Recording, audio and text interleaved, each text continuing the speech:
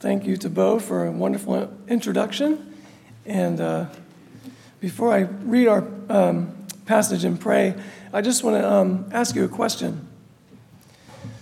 What's the worst thing that could happen?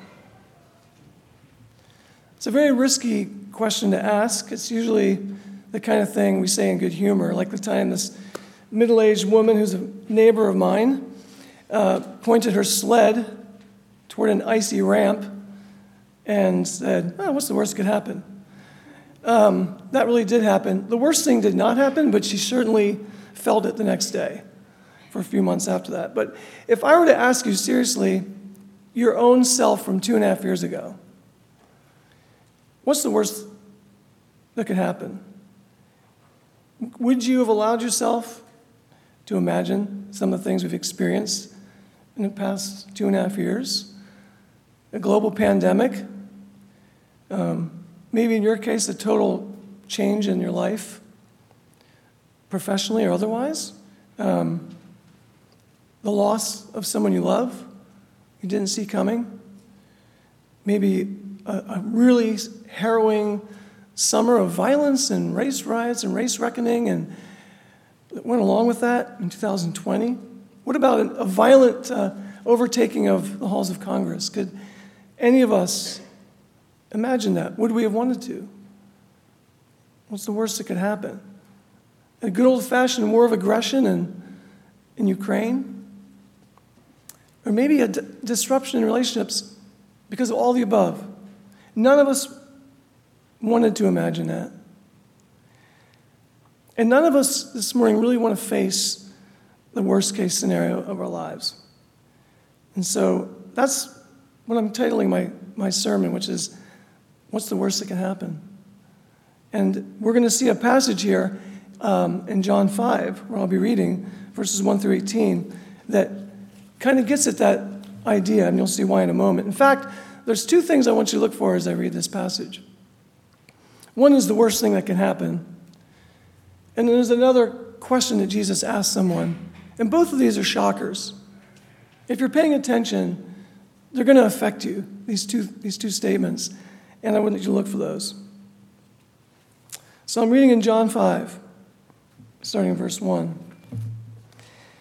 After this was a feast of the Jews, and Jesus went up to Jerusalem.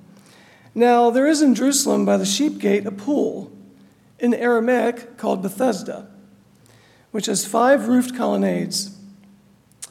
In these lay a multitude of invalids, blind, lame, and paralyzed. One man was there who had been an invalid for 38 years. When Jesus saw him lying there and knew that he had already been there a long time, he said to him, "Do you want to be healed?" The sick man answered him, "Sir, I have no one to put me into the pool when the water is stirred up, and while I'm going, another steps in before me." Jesus said to him, "Get up, take up your bed and walk." And at once the man was healed, and he took up his bed and walked. Now that day was the Sabbath. So the Jews said to the man who had been healed, "It's the Sabbath. It's not lawful for you to take up your bed." But he answered them, "The man who healed me, that man said to me, 'Take up your bed and walk.'" They asked him, "Who is the man who said to you, 'Take up your bed and walk'?" Now the man who had been healed did not know who it was, for Jesus had withdrawn, and there was a crowd in its place. Afterward, Jesus found him in the temple, said to him, "See, you are well. Sin no more, that nothing worse may happen to you." The man went away and told the Jews that it was Jesus who had healed him. And this was why the Jews were persecuting Jesus, because he was doing these things on the Sabbath. But Jesus answered them, "My Father is working until now, and I am working." This is the word of God. Please, amen. Please pray with me. Our God, we come to you and we thank you so much for John's gospel. For many of us, the stories, the images, the words, the sermons of Jesus have really brought us to faith. And so we pray you'd strengthen our faith or bring us to faith even as we reflect on these words this morning. Help me as preacher to preach you and you alone and stand out of the way with your Holy Spirit to work through me, but also in the audience who would listen. We thank you that you're here with us and you're going to do that. And we wait in anticipation for what you'll do. And we ask these things in your name. Amen.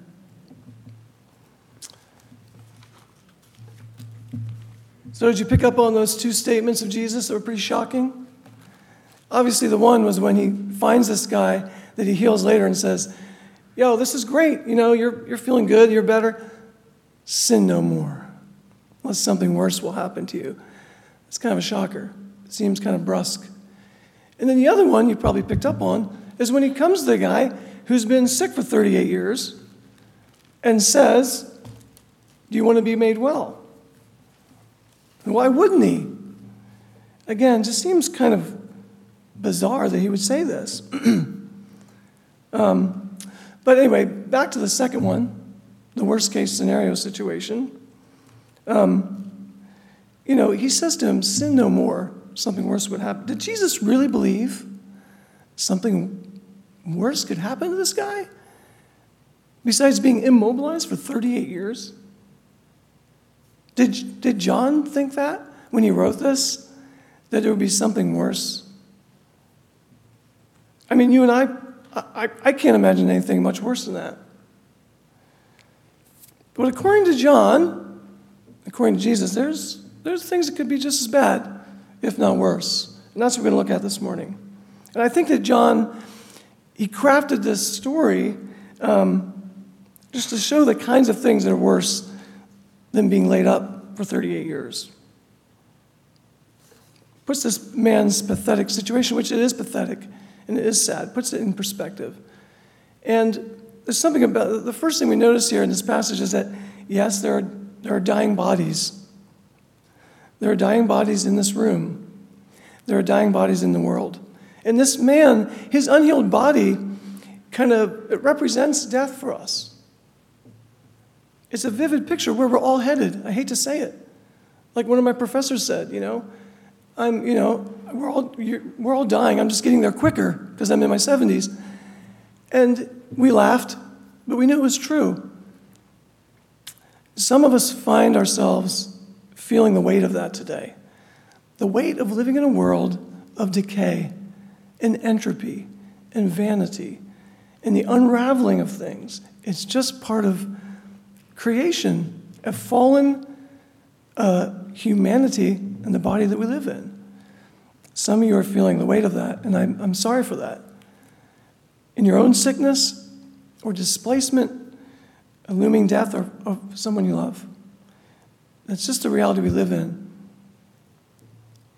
2.5 years ago, my good friends who live in Lancaster, dear friends of ours, we vacationed with them, and they had just taken a vacation to Italy. They came home, and not a week or two before the pandemic, our friend's wife, Leslie, was diagnosed with breast cancer. It was operable and looked like it was going to be a tough year. COVID was looming, but they found other cancer. And so a woman in her early 50s, fighting to this day with melanoma, and in remission for a time, got through COVID, couldn't imagine how she's going to get through that, she did. And then just in the last couple weeks, more spots, more radiation. It's a really harrowing prognosis. Others of us this morning feeling pretty good. We're not feeling that weight, to be honest. We're post-COVID. We're ready to party. We're feeling pretty healthy. We don't want to imagine or think too much about the worst-case scenario, our own death. But it's coming. And what I love about the gospel, the reason I'm a Christian, what I love about Christianity, is it deals with this really openly. This is our sacred book. And look where it goes. Right to the worst case scenario. Through and through. It's realism. It's hope. This is precisely why the good news is good news. If John's testimony is true, then the hope we have as Christians is maybe he'll heal us. Maybe he'll fully restore my friend Leslie. I hope to God he will. But I do know that in Christ Jesus, she will be raised up. And everyone who puts their trust in him will be raised up to new life. Real bodily hope in the midst of worst case scenario. And maybe some of you have experienced what this guy experienced and you came close to death, or maybe you've been ill and you've been healed and you feel like you're living on borrowed time. No. It's gifted time. And it's all gifted time for all of us. So dying bodies, is this the worst that can happen? Losing our functioning, shedding our mortality. To die? Apparently not to Jesus, not the worst thing that can happen. Or to John. There's something else going on here. Look at verse 7, if you're in the text. And this is, besides dying bodies, there's a lot of hopeless superstition going on. So there was a legend. We don't think John believed this. But there was a legend, and some early manuscripts attest to this, in John, that an angel would come to this pool and would stir the waters. And get this. This is very competitive, very American. The first one in gets healed. And this poor dude, he had been trying for 38 years. It's pathetic. It's humorous if it weren't so really pathetic. And this lottery ticket, this golden ticket he's shooting for is so sketchy, right? It doesn't make any sense. Yet people keep going back. They keep going back and hoping in this windfall of healing from an angel. The lost sheep of Israel, these dear, pathetic people, they deserve better than this. They pinned their hopes on this angel's finger, but they had their God in their midst, God their Father in their midst. Where were his friends? Why didn't he have any friends? Talk about pathetic.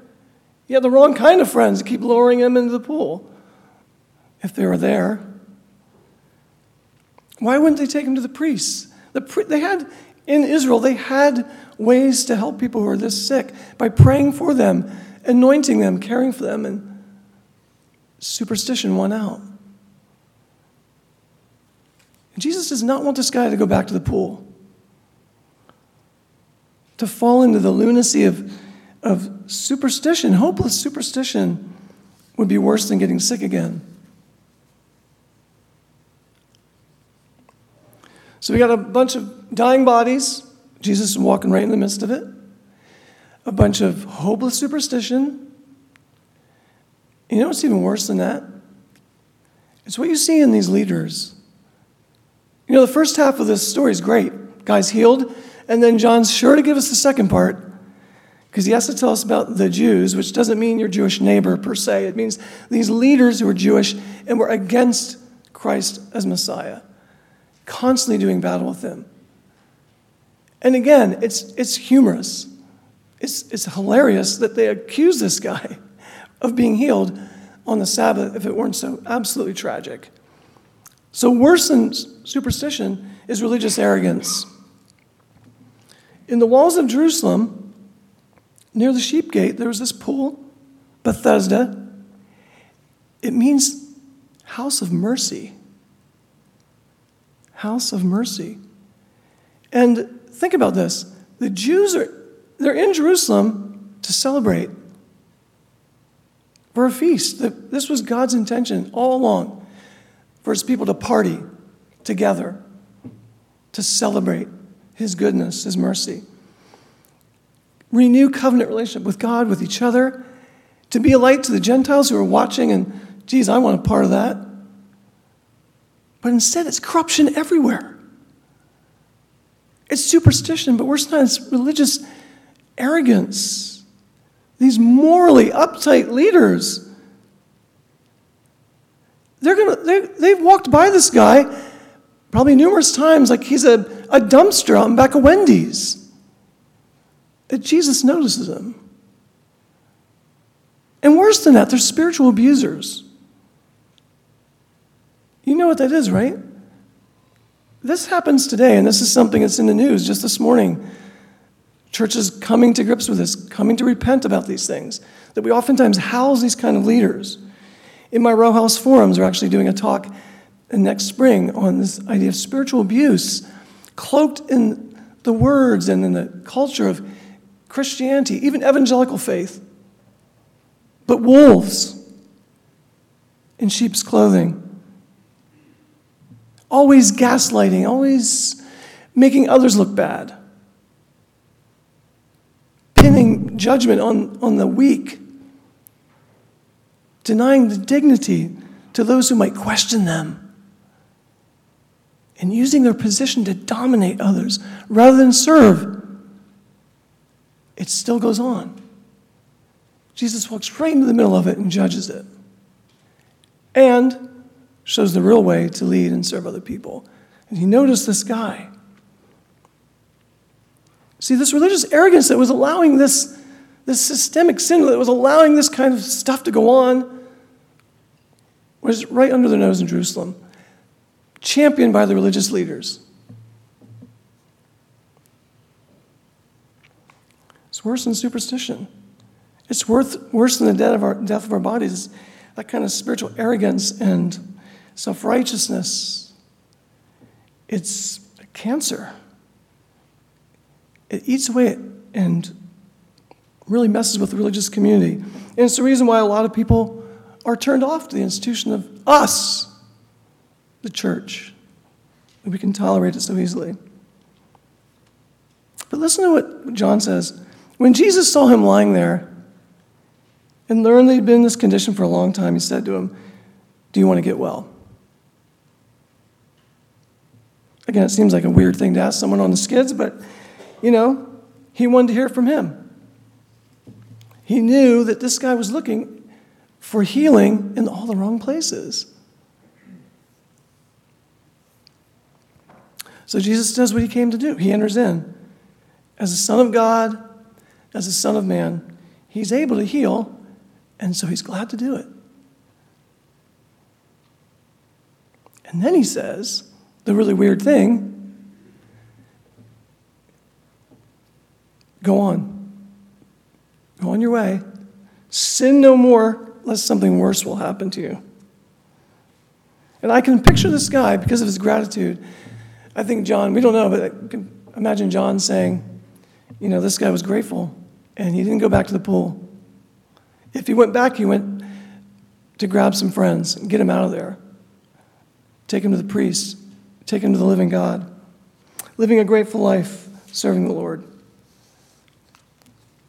Now, we don't, as Christians, as a church, I hope you can see, this is our mission in the world. In Christ, we don't have the exact same toolbox as him, individually, but as a church we do. He's given us his mission. The kingdom is the same mission and same power of the Holy Spirit, which we attested to this morning. Individually, we may play this out differently, but as a church, same mission of restoration of people through the good news and serving people in word and deed.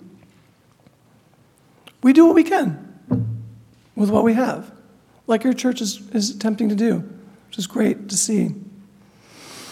One of our speakers at the Row House back in the fall was a public theologian. Her name is Ann Snyder. Her husband is David Brooks, and she writes about a professor that she knew about at Columbia University. And this was during the pandemic.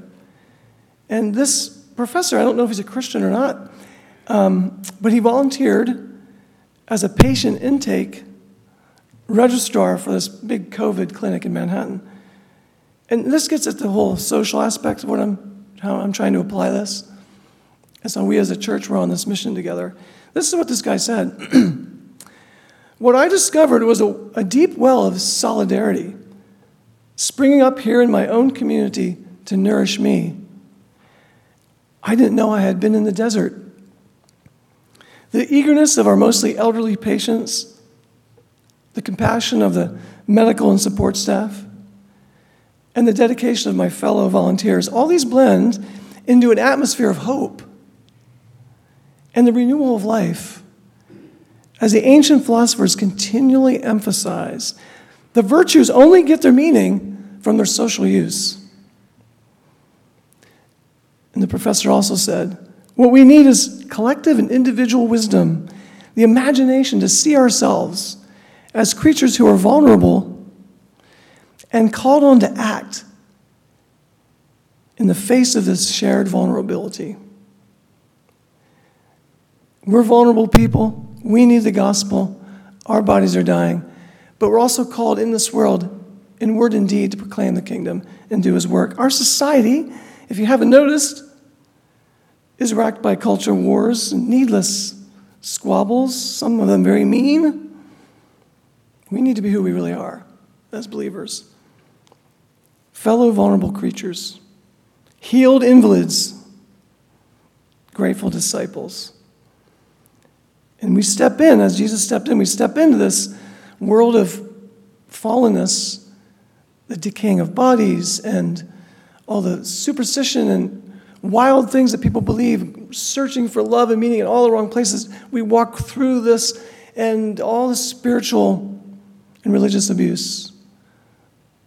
We enter in to offer true worship, true service, and true healing to people in the name of Christ. And what's the worst that could happen? When my grandmother was in a nursing home in Lewisburg, Pennsylvania, we would take our young girls to visit her, and none of us wanted to go. We don't often want to go to the places that Jesus wants to take us, but we would go. And every day there was this man. We'd visit Grandma, and there was always this guy like floating around. I think of him like if you read fantasy, Tolkien. It's like Tom Bombadil, one of those characters that just kind of floats in and out. Oh, I hope that reference landed on somebody. But anyway, this guy would just flit around the nursing home, and he'd be helping the kitchen staff, and he would visit people, and he was in bare feet. And his name was Basil, of all things.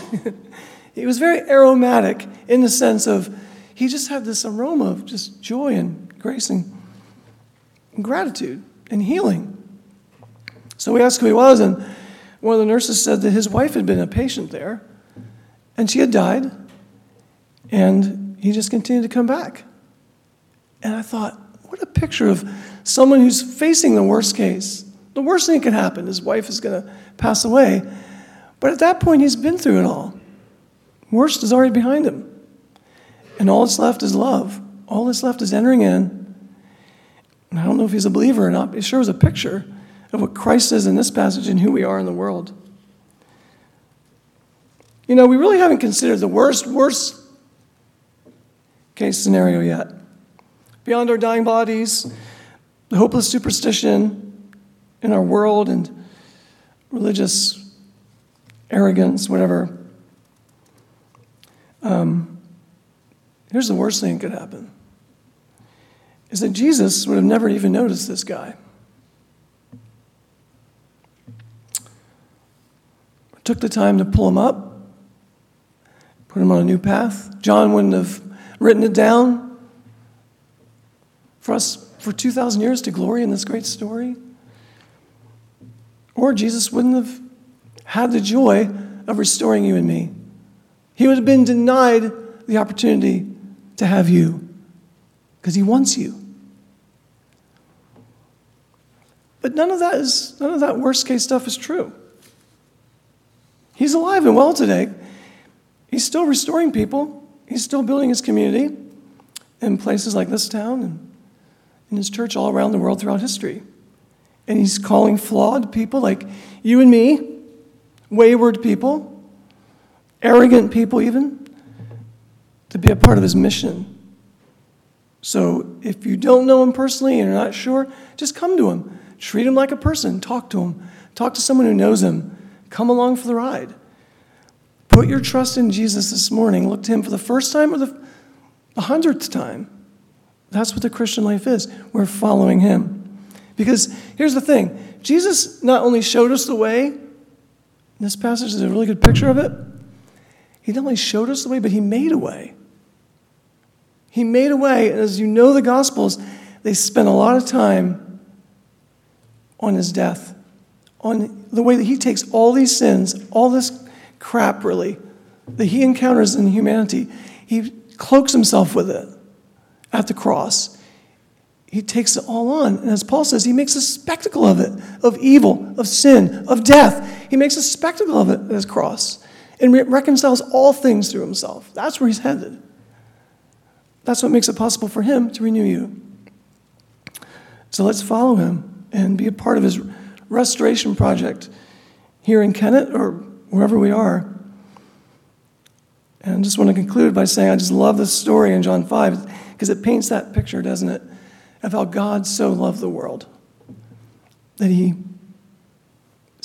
gave his only son so that the worst thing can never touch us. In fact, in Christ, the best is yet to come. Can I get an amen? Please pray with me. Jesus, we thank you that you are alive and well and pleased to have us, to notice us, to draw us up, restore us, and make us instruments of restoration. Lord, come, and we don't feel worthy of this. We know we often fail. Renew our hope in your ability to do this, and send us out today in your strength. In your name we pray, amen.